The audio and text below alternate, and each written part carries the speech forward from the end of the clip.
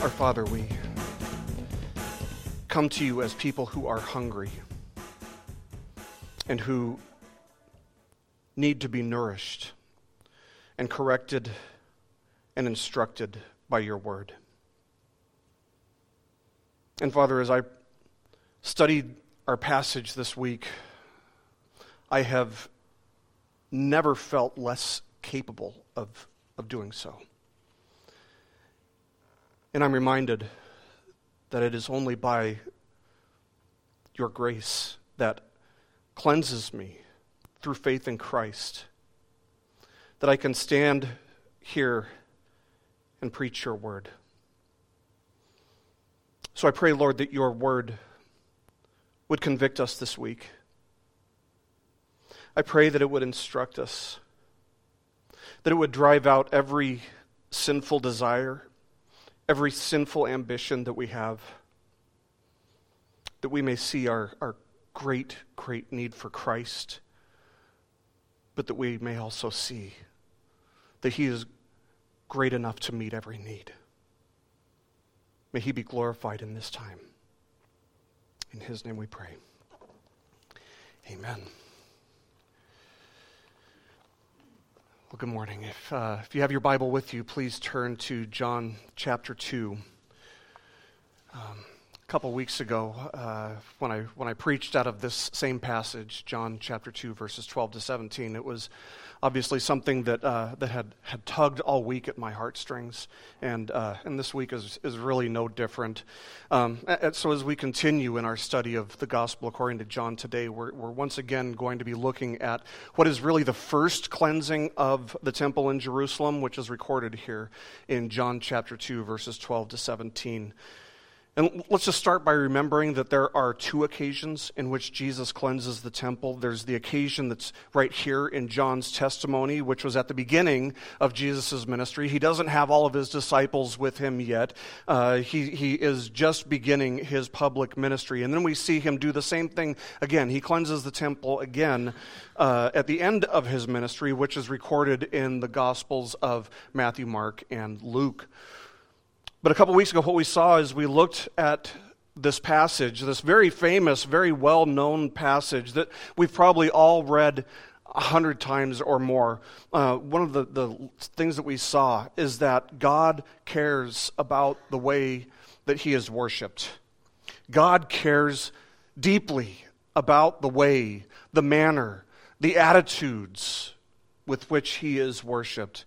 He is not to be worshipped casually. He's not to be approached flippantly. He is not to be worshipped as you and I see fit, as we see fit. Rather, he is to be worshipped as he sees fit. And yet what we saw a couple weeks ago when we studied this passage, and the lesson that we had was that the modern church, whose purpose is really the same purpose that the temple had, which is to stand as a beacon of truth in the darkness, a place where people can be brought into right fellowship, right standing with God. And so we saw that much of the modern church in our culture is deeply, deeply committed to the practice of pragmatism, and as such is deeply compromised in her faithfulness to the mission and purpose given to her by God in his holy and infallible word. And that is certainly a legitimate application of this text, that the church overall constantly needs to be guarding herself and cleansing any impurities that walk through the door, that come into God's house. That's certainly an application that worldly ideologies need to be driven out. See, it's great for a church denomination or for even a local church to say, we believe in the inerrancy of Scripture. Everybody says they believe in the inerrancy of Scripture. You know who else believes in the inerrancy of Scripture? Satan. Satan believes in the inerrancy of Scripture. So maybe you take it one step further and you say, well, we also believe in the infallibility of Scripture. Awesome. Don't you think Satan does too? Of course he does. And so does every demon in existence. You must affirm these things, the inerrancy and the infallibility of Scripture, absolutely. But you must affirm at least one other thing, and that is the sufficiency of Scripture.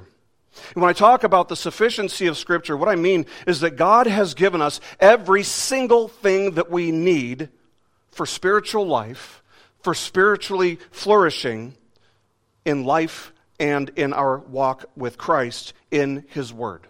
It's all in His Word.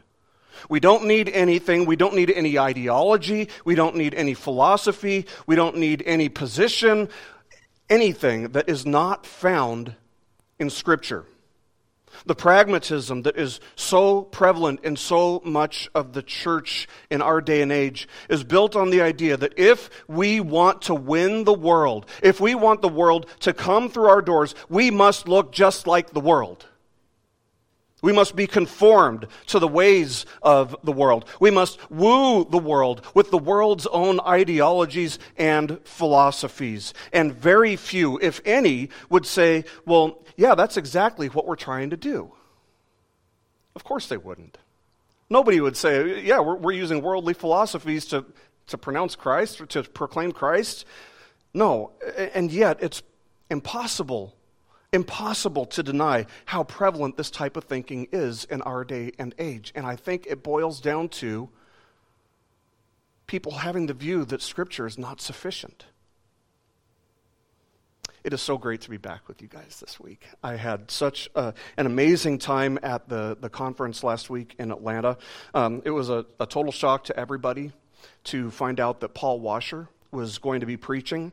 That was amazing. If you don't know who he is, he's a great teacher. I would encourage you to get familiar with his ministry. Listen to some of his sermons. He's a fantastic minister and a missionary who almost died of a heart attack last year, and nobody was really sure if he was going to be back to preaching. But he did. But it's been a slow recovery. But while he preached, he told a parable that I want to paraphrase for you. And it goes something like this. Imagine that there was a king. He was king over all the land, and he chose, out of all the land, he chose a bride for himself. And he dressed her in the finest linens, and he loved her. And she was so beautiful, just as he made her to him. She was so beautiful to him. But the king had to go away for a time, and so he gave instructions to his stewards to keep her, to watch over her, to keep her safe and protect her. But after the king had left, the servants started believing that they had to do something with the king's bride to make her more appealing to the world. And so they stripped her of her beautiful linens, they dressed her up like a prostitute, and they changed her hair. They caked on makeup on her face, defiling her elegance, all in an attempt to make her more appealing to those who hated her, thinking that if they just changed her appearance, surely the people would love her. Now let me ask you, what do you think will happen to those people, those servants, when the king returns and sees what they have done with his bride? Would you not expect him to unleash his wrath on those unfaithful servants who disobeyed him and defiled his bride, to punish them, to humiliate them, to destroy them? And yet this is exactly what the modern church does when it tries to win the world in a way that God has not instructed. And this is what the religious leaders in Jesus' day had done with the temple. And so as Jesus came to the temple to uphold and fulfill the demands of the law, which required him to observe the Passover feast, we see just the slightest glimpse of the king's wrath. Worldliness had invaded the temple, it had come into the temple, and it had defiled the worship, and it had destroyed the beauty of the temple and the purpose of the temple. Remember that. Remember that as the Lord of the temple, Jesus is the one who has the authority to determine what is and what is not acceptable within it. Let me say that again. Jesus, as the Lord of the temple, has all of the authority to determine what is and what is not acceptable within it. That's the point of this passage that we saw a couple weeks ago. And we're going to be looking at it again today, but we're going to see that there is a much different, much deeper application of it this time. So this is what we read in God's holy, inspired, infallible, and sufficient word. in verses 12 to 17 of chapter 2 of the Gospel according to John. It says, after this, he, Jesus, went down to Capernaum, he and his mother and his brothers and his disciples, and they stayed there a few days. The Passover of the Jews was near, and Jesus went up to Jerusalem. And he found in the temple those who were selling oxen and sheep and doves and the money changers seated at their tables. And he made a scourge of cords and drove them all out of the temple with the sheep and the oxen. And he poured out the coins of the money changers and overturned their tables. And to those who were selling the doves, he said, take these things away. Stop making my Father's house a place of business. His disciples remembered that it was written, zeal for your house will consume me. As the Lord of the temple, Jesus has the authority to determine what is and what is not acceptable within it. And he has the authority to drive out what does not belong in it. As the authority of the church, Jesus has that authority. And he's told us what he wants in the church. His word is sufficient. There's that word again. It's sufficient. Burn it in your brain. God's word is sufficient. His word is sufficient to instruct our conduct in every single aspect of life, of course, but that includes especially the way that God is worshipped. And yet, let me give you the verse that summarizes so much of what we see in almost any church that you go to.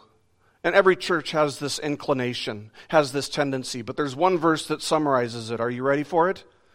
Judges chapter 21, verse 25. In those days there was no king in Israel, and so everyone did what was right in his own eyes. As I was out of town at the conference this past week, I had a really wonderful conversation with a longtime friend of mine who has been listening to my preaching for like 10 years online. Had a great conversation with him and his wife. They recently left a church which was, you might say, one of those churches where they are at least moderately devoted to the practice of pragmatism. You know, the idea that we have to do whatever it takes to bring people, to bring the world in.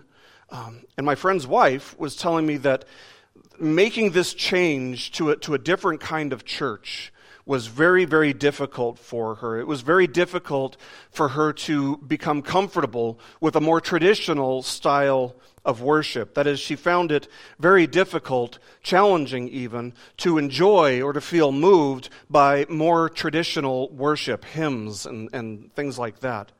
And many in our day and age have the same complaint. This music doesn't do anything for me. But here's when she changed her mind. I found this really interesting. Here's how she came to appreciate a style of worship that didn't get her all emotionally charged. She came to see that worship is not about us. Worship is not about us. Who's it about?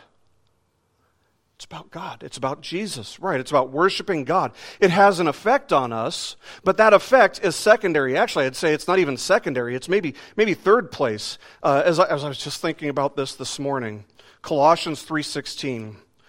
Let me go there real quick. Colossians 3:16. This is why we sing Psalms every week. Colossians 3:16 and 17 say this. It says, "Let the word of Christ richly dwell within you with all wisdom, teaching and admonishing one another with psalms and hymns and spiritual songs." So the first purpose of worship is Jesus Christ, to worship God. The second purpose is to admonish and instruct one another. It is not about us. That's a byproduct. That's what we would say is a byproduct. That's not our intention when we worship. It's just something that happens because we start to see what it's really all about. So first and foremost, our worship is about God, and our worship is for God. Secondly, it's for one another. Thirdly, as a byproduct, it has an effect on us.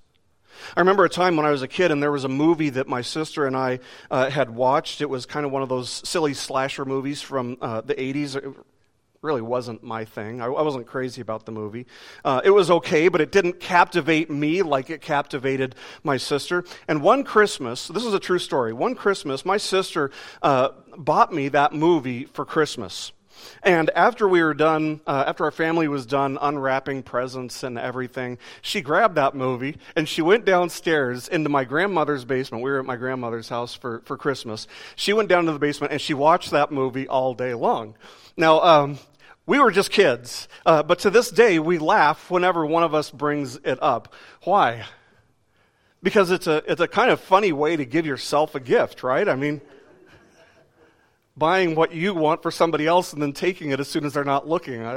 Great idea, I guess. But, when we worship according to our preferences, and when we make our worship about what it does for us, we are doing just that. The exact same thing. Except toward God. Worship is all about giving to God what He is worth. That's where the word worship comes from, because it sounds awkward to say worthship. Worship is declaring what He is worth. He is worth more than we can possibly fathom, isn't He? It's all about Him. But the money changers and the priests in the temple in Jerusalem were certainly not worshiping God in a way, in a manner, or with attitudes or with motivations that were pleasing to God. They were worshiping in a way that God would not accept. And I understand that to so many in our day and age, this sounds like such a strange concept. We live in a day and age where we view ourselves as the highest authority, and in which sola feelings have replaced sola scriptura. Sola feelings. By the way, this is one place where the value of the historic creeds and confessions of the church come in very, very helpful. They prevent us from leaning on our own understandings. They prevent us from relying on our own ideas, our own wild imaginations. This is what the London Baptist Confession of 1689 says about acceptable worship. In chapter 22, article 1, of the London Baptist Confession of Faith of 1689. It says, this is the Founder's translation in the modern English. It says, "The light of nature demonstrates that there is a God who has lordship and sovereignty over all. He is just and good and does good to everyone. Therefore, He should be feared, loved, praised, called on, trusted in, and served with all the heart and all the soul and all the strength. But the acceptable way to worship the true God is instituted by Him, and it is delimited by His own revealed will. Thus, He may not be worshipped according to human imagination or inventions or the suggestions of Satan, nor through visible representations, nor in any other way that is not prescribed in the Holy Scriptures." And one of the great things that I love about the confession, the historic confessions, is that, yes, they are all tried and true, but above and beyond that, they are all based on Scripture. And after each article, when you're reading through the document, when you're reading through each section, the confession will list Scripture to support and to provide further research for the reader. This article, for example, is supported specifically by Jeremiah 10:7, Mark 12:33, Deuteronomy chapter 12, verse 32, and Exodus chapter 20, verses 4 to 6. And I would say, I'm just going to pick one of these. I decided I would just pick one of these texts to look at, but I think it might be the most relevant one, and that is Deuteronomy 12:32, where God instructs His people, "Whatever I command you, you shall be careful to do. You shall not add to nor take away from it." Now, this article from the confession also contains one of the strongest possible arguments, I would say, for not worshiping in a way that is different from that is prescribed in Scripture. Let me ask you this question. How can you guarantee that if you are doing something that Scripture does not instruct us to do, how can you guarantee that it is not the suggestion of Satan? That's a tough one. You can't. You can't. So this underscores the importance of worshiping in the way that God has instructed. Now, it's really easy for us to sit here and to offer up the Pharisees' prayer. Thank you, God, that we are so awesome. Thank you, God, that we are not like all these other churches. We must understand that, first of all, we are always a work in progress. We are a work in progress, but we must also understand that we must keep reforming. We must keep guard over ourselves and keep reviewing where we are and what we're doing and how we're doing things. We're a work in progress. But secondly, we have nothing to boast of. We have absolutely nothing to boast of. Because whatever we might do right, it's only because of God's grace. It's only because of God's grace. If we do anything right, if we do anything in a way that's pleasing to God, it's only because, first of all, He granted us understanding of His Word through the power of His Holy Spirit in us. And secondly, He didn't destroy us for doing things wrong. We have no room to boast. No room, no reason to boast in ourselves. None at all. It is grace when we realize, friends, that our worship is not about us. It's not about what we like. It's not about how it makes us feel. Because that is, the reason that this is grace is because it's not a realization that we could possibly come to on our own. It's not a conclusion that any of us would arrive at in our own wisdom. But it's at this point that we must see that there's not only an application for the church as a corporate whole, meaning the church overall, what the Apostles' Creed refers to as the Holy Catholic Church, meaning the church universal, but it's also relevant for each person who is a member individually of the church at an individual level. Because when we say that Jesus is Lord of the temple, and He is the Lord of the temple, we mean, in this context, the context of this passage, that there's a visible, physical, material sense. He owns that temple. It's His. But we must never forget that when the New Testament epistles speak of a temple, it is in the invisible, spiritual sense. Consider with me, for example, what Paul says in 1 Corinthians chapter 3, verses 16 to 17.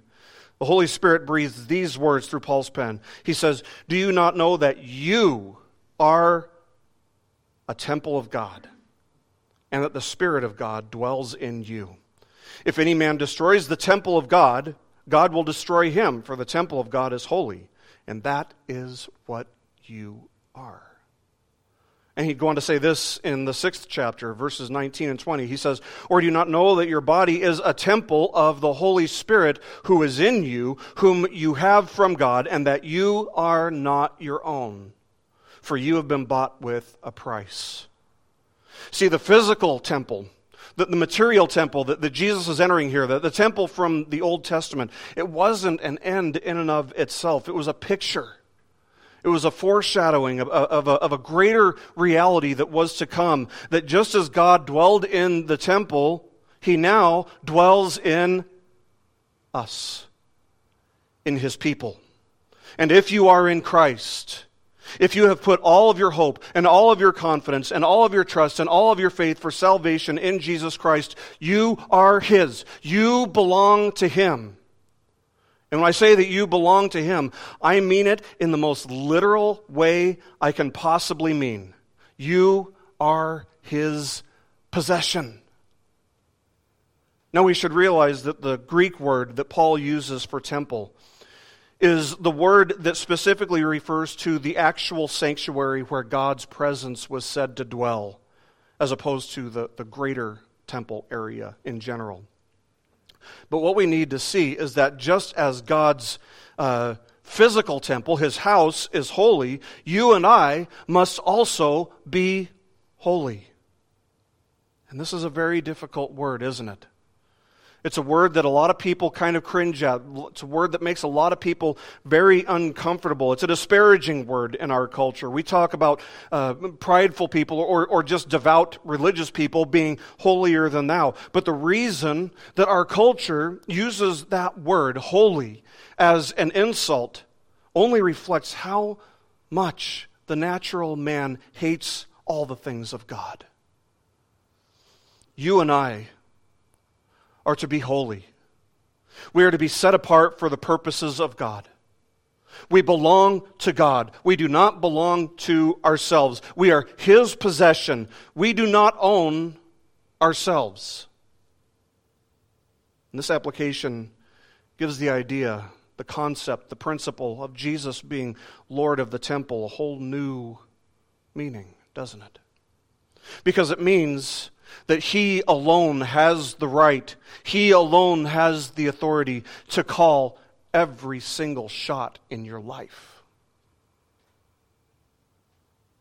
That everything, every decision we make, every aspect of our lives comes under His authority because He owns us completely. You don't have any authority to do anything that Christ does not permit you to do. That's why Paul finishes verse 20 here in 1 Corinthians chapter 6. He finishes with this imperative. He says, therefore, which means what? It means in light of all this stuff that I just established, so let's read it again. Or do you not know that your body is a temple of the Holy Spirit who is in you, whom you have from God, and that you are not your own, for you have been bought with a price? Therefore, Paul says, glorify God in your body. Because your body is the temple of God. Just as the Israelites were to glorify God in the physical temple, you are to glorify God in His spiritual temple, in your body. They were to have nothing in the temple, the physical temple, that would distract them from worshiping God rightly. And us, you, what might you have that would prevent you from worshiping rightly, or that would distract you from rightly worshiping God? Because just as Jesus cleanses the physical temple, as soon as He goes into it, He does the same thing in the person who is drawn to faith in Christ through the power and the conviction of the Holy Spirit and the resulting conversion of the individual. He comes in and He doesn't just leave it a mess. He drives things out. He loves us too much to leave us living in a spiritual pigsty. It is in His zeal for pure, true, undefiled worship that Jesus cleanses the temple in Jerusalem. And if we are to grow in Christ's likeness, as God promises that we will, it's not like it's an optional thing. It's not like sanctification is something that we can opt into or opt out of. If we're to be like Christ, friends, who are we kidding if we think that we shouldn't also be growing in our zeal for purity, for holiness, for true, undefiled worship? I suspect that the thing about pursuing holiness that makes us uncomfortable is the fact that we realize that it's something that we cannot achieve on our own. It's an impossible goal for us to achieve on our own. Our flesh is so weak. It's a transforming change that must be wrought by the power of the Holy Spirit working within us as He shapes and changes and cleanses our desires and our ambitions and our affections and our values, teaching us to love the things that God loves and also to hate the things that God hates. Oh, how our culture loves to focus on the love of God. And the love of God is so worth treasuring. It's such a beautiful thing, but we must also understand that it's impossible to love without hating. God hates sin. Why? Why does God hate sin? Because He loves holiness. Because He loves purity. He loves righteousness. See, His love for righteousness is equal in strength to His absolute hatred of sin. and unrighteousness. So we must not only learn to love, but we must also learn to love rightly. But while we must learn to love, we also must learn to hate. But to make sure that we're hating rightly. That we're hating first and foremost the sins that we ourselves struggle with, so that we don't hate sin hypocritically. Jesus hated what he saw when he came into the temple in Jerusalem, and rightfully so. It was a righteous hatred. And so what did he do? He drove out all the things that were defiling it. He drove out all of the impurities. Why do you think it was, by the way, that nobody tried to stop him? There are more of them than there are of him. And yet, nobody tries to grab him. Nobody tries to kill him. Nobody tries to attack him. Why do you think that might be? I mean, we read of times when Jesus would say or do something, and people's response would be to pick up stones and try to kill him, right? So why not here? I think the answer is actually very clear. As Martin Lloyd-Jones points out, he says, quote, "They were made conscious of something of his eternal power and Godhead." End quote. And this is exactly what would happen, by the way, later on in John's testimony. If you remember, when Jesus is about to be arrested, these Roman soldiers come looking for Jesus, and he'll say to them, "I am he." And what happens? They go flying and falling backwards. How do you explain that naturalistically? You can't. Why did that happen? I think the same reason. Because they got a sense of his divine power and Godhead. Something in them sensed his power, his authority. See, just as Jesus' sheep will hear his voice and follow him, you have to believe that his enemies, when they hear his voice, will flee until his hour comes, which obviously is coming in John. So the fact that nobody attacked Jesus as he cleansed the temple shows us that even unbelievers recognize and fear and yield to his authority. How much more should we, as his people, yield to his authority? Are you his temple? Individually, are you his temple? Does he dwell within you? Have you put your faith in him alone for salvation? Because if you have, he does. And that's a wonderful thing. And if he does, then what Paul says in 1 Corinthians chapter 6, verse 20, then glorify God in your body. See, friends, our hearts by nature are filled and defiled by things like selfishness and sin and pride. Our greatest need was to be forgiven of our sin, to have our sin literally taken away from us and laid upon Christ, transferred to him. This is what we call, by the way, and you might want to write this down. If you've never heard this term, this is such an important word. This is what we call the doctrine of imputation.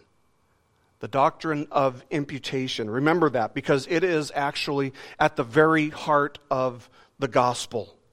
It is the very heart of the gospel. And if you do not understand imputation, you will miss the essence of what the gospel is and what took place on Calvary as Christ hung on the cross. Our greatest need was for God to take our sin away from us, to forgive us, to cleanse us. But the problem is that God can't just ignore sin. All sin incurs a debt. All sin incurs a debt, and that debt must be paid. So it will be paid either by you or it will be paid by someone who qualifies to stand in your place. And there's only one person who qualifies, and that is God himself in the person of Jesus Christ. But that's not all that was required for our forgiveness and our cleansing. That's not all. Also required for our forgiveness is that God's own righteousness be transferred to us. So we needed our sin taken away from us, and we needed somebody else's sin transferred or imputed, there's that word again, imputed to us. And so Jesus was punished in our place, yes. He bore the wrath that we deserve, yes, but he also fulfilled the demands of the law in our place. And this is all part of the doctrine of imputation. We don't have any righteousness to claim for ourselves. Any righteousness that we have has been imputed to us through faith in Christ and Christ alone. His perfect and unblemished righteousness becomes ours. It's transferred to us. Think of it this way. How many of you guys have credit cards? Like everybody? Anybody not have a credit card? Okay, Sam, do you know how credit cards work? You don't until you have one, trust me. When I was in college, I got my first credit card when I wasn't a whole lot older than you, Sam. I got my first credit card, and all I had ever seen anyone do with a credit card is use it to buy tons of stuff, right? And so once I got this credit card, I was buying clothes, I was charging meals, and I wasn't paying any attention at all to how much I was charging. It was like I was completely oblivious to it. I mean, I knew that I owed that money, but I just kind of pushed it back and forgot all about it. I was an 18-year-old with what felt like an unlimited resource of money, of spending ability, until the bill came. And when the bill came, I remember thinking to myself, man, what have I done? What have I done? I was literally so ashamed. I was so astonished that I would be so foolish to rack up so much debt in 1 month. In 1 month. And that's really the same experience that I had when I heard and believed the gospel. And the same is probably true of you. You heard the gospel and suddenly you realized that you had sinned and sinned and sinned and had never even given the slightest thought to the reality that there was a debt that was just adding up, adding up, adding up. And you realized that you couldn't pay that debt. But then God opened your ears to hear the gospel. He opened your eyes to see that Christ freely takes our debt upon himself, that it was transferred to him, that it's transferred to him through faith in him. And the riches of his glorious grace, his very own righteousness, it was all transferred to you, imputed to you. What a glorious, glorious salvation. What a great God.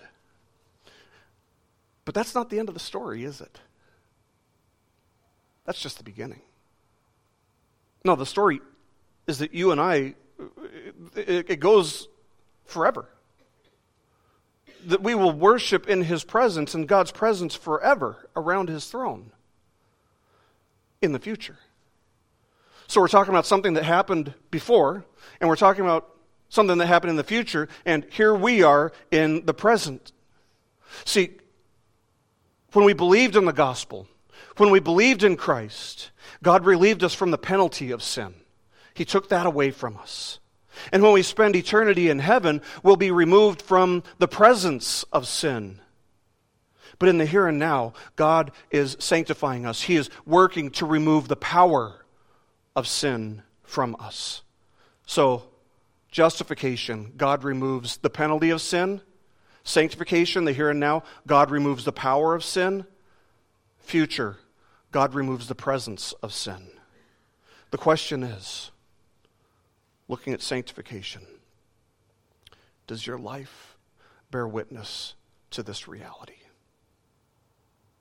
In what areas of your life should Jesus come in and drive the wickedness away? What aspect of your life needs a scourge of divine cords?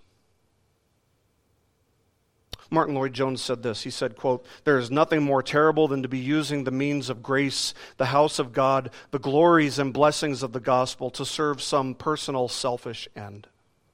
End quote. And if we're thinking biblically, if we're thinking rightly, we would wholeheartedly say amen.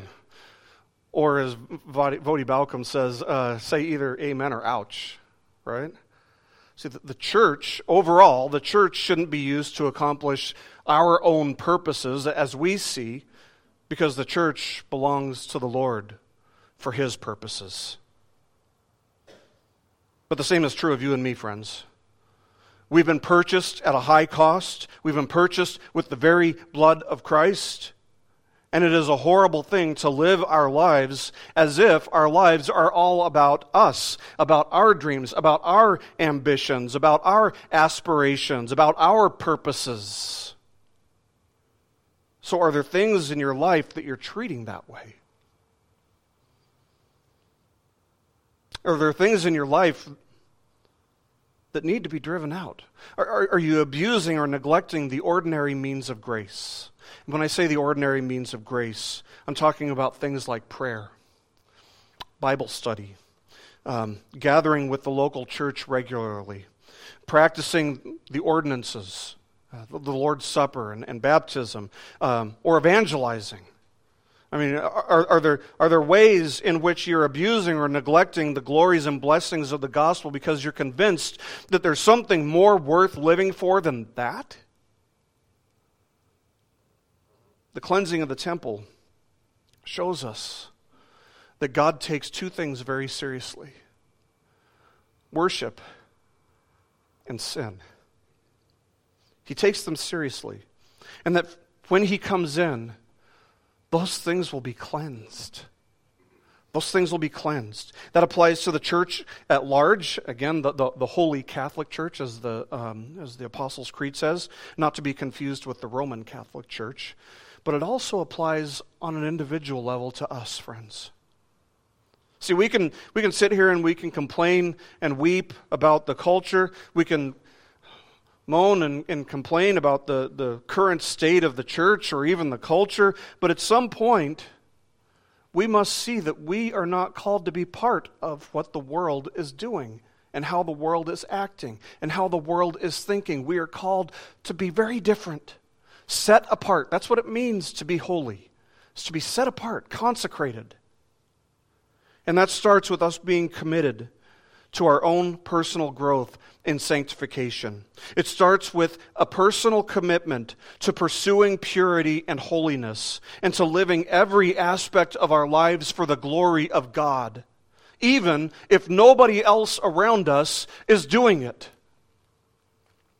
See, it's dangerous for the church at large to let worldly ideologies in, but that starts at an individual level. That starts with people allowing worldly philosophies and worldly ideologies to dominate their thinking, and that prevents them from thinking biblically because worldly ideologies are not compatible with a biblical worldview. That's why Paul says to the Colossians 2:8, he says, "See to it that no one takes you captive." How?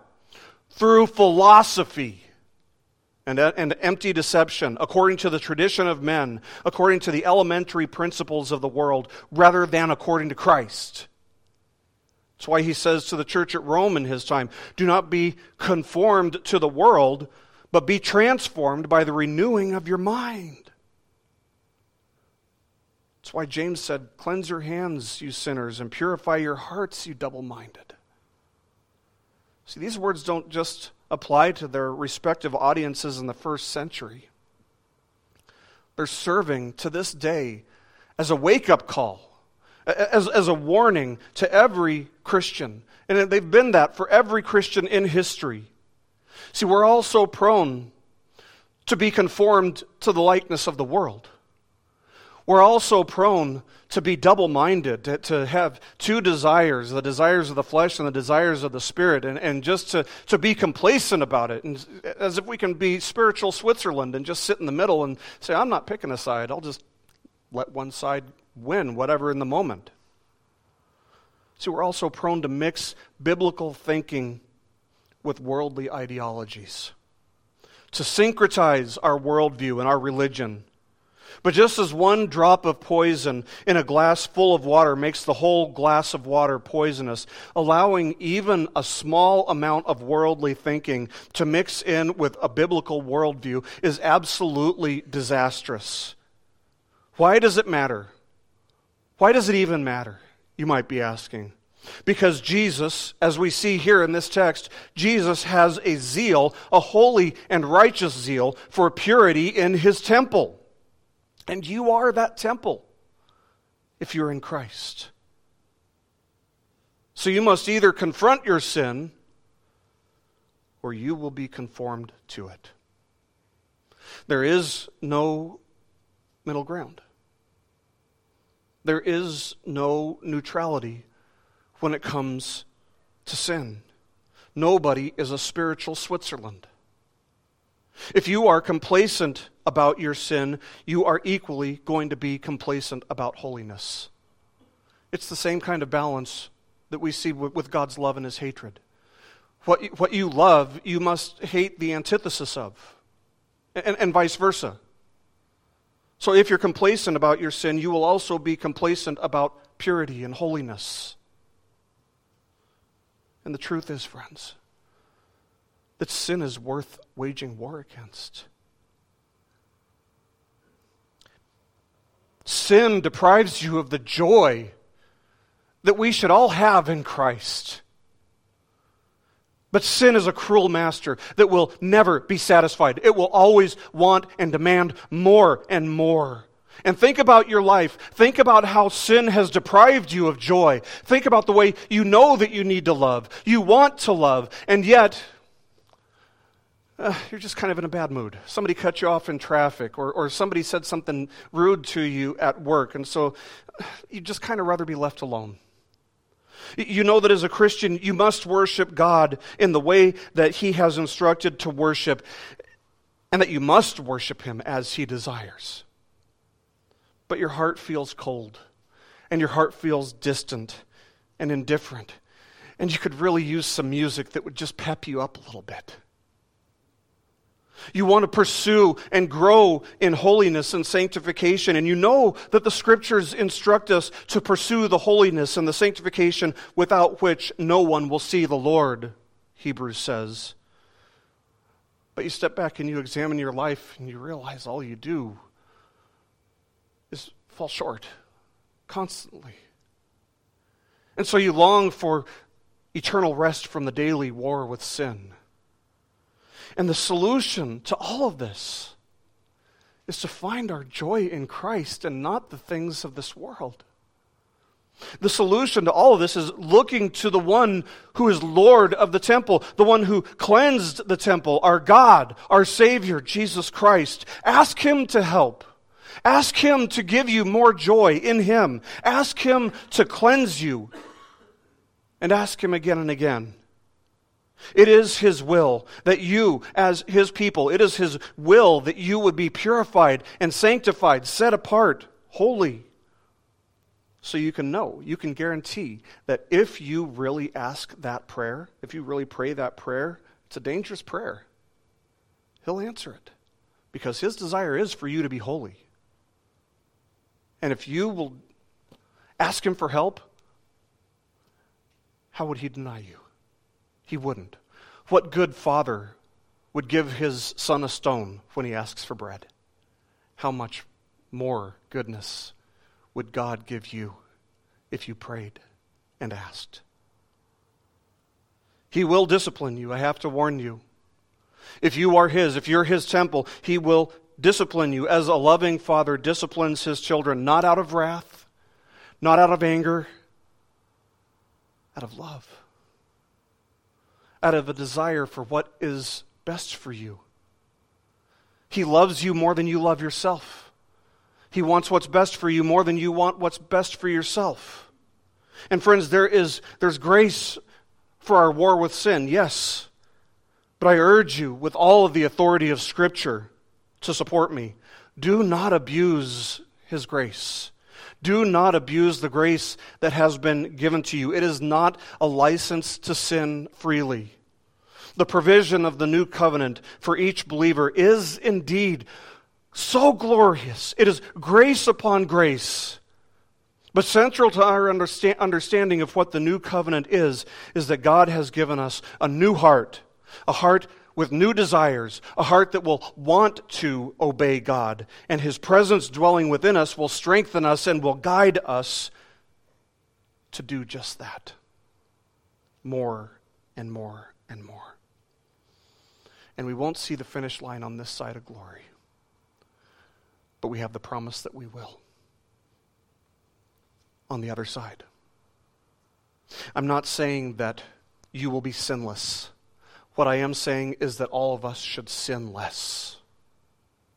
I'm saying that if you're in Christ, your life should bear witness to the reality that God dwells within you and that He is cleansing the temple, that He is leading you to greater purity, to greater holiness, to greater love and devotion for God, for greater hatred of what shouldn't be there, greater hatred of sin and anything that defiles His temple.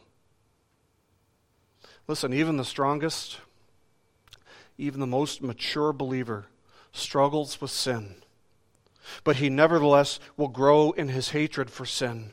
And he knows that God, who is faithful and just, will cleanse him if he will confess his sin before God. And he knows that God began a good work in him and that that work will be completed, not on the sinner's power, but by God's power to bring about change in our lives, to sanctify us, to transform us. And I hope you see the beauty of this, that the Lord Jesus, who loves you, and who freely paid the ransom for your sin, loves you too much to leave you living in sin, to leave you as a captive to sin, to leave you living in a spiritual pigsty. And so therefore we can know that He who began a good work in you will perfect it until the day of Christ Jesus. So let us cling to that promise and let us commit to God's temple being purified regardless of the cost, in order that Jesus, who purchased us and who owns us and who is the Lord of the temple, would be greatly glorified and exalted in our lives. Let's pray.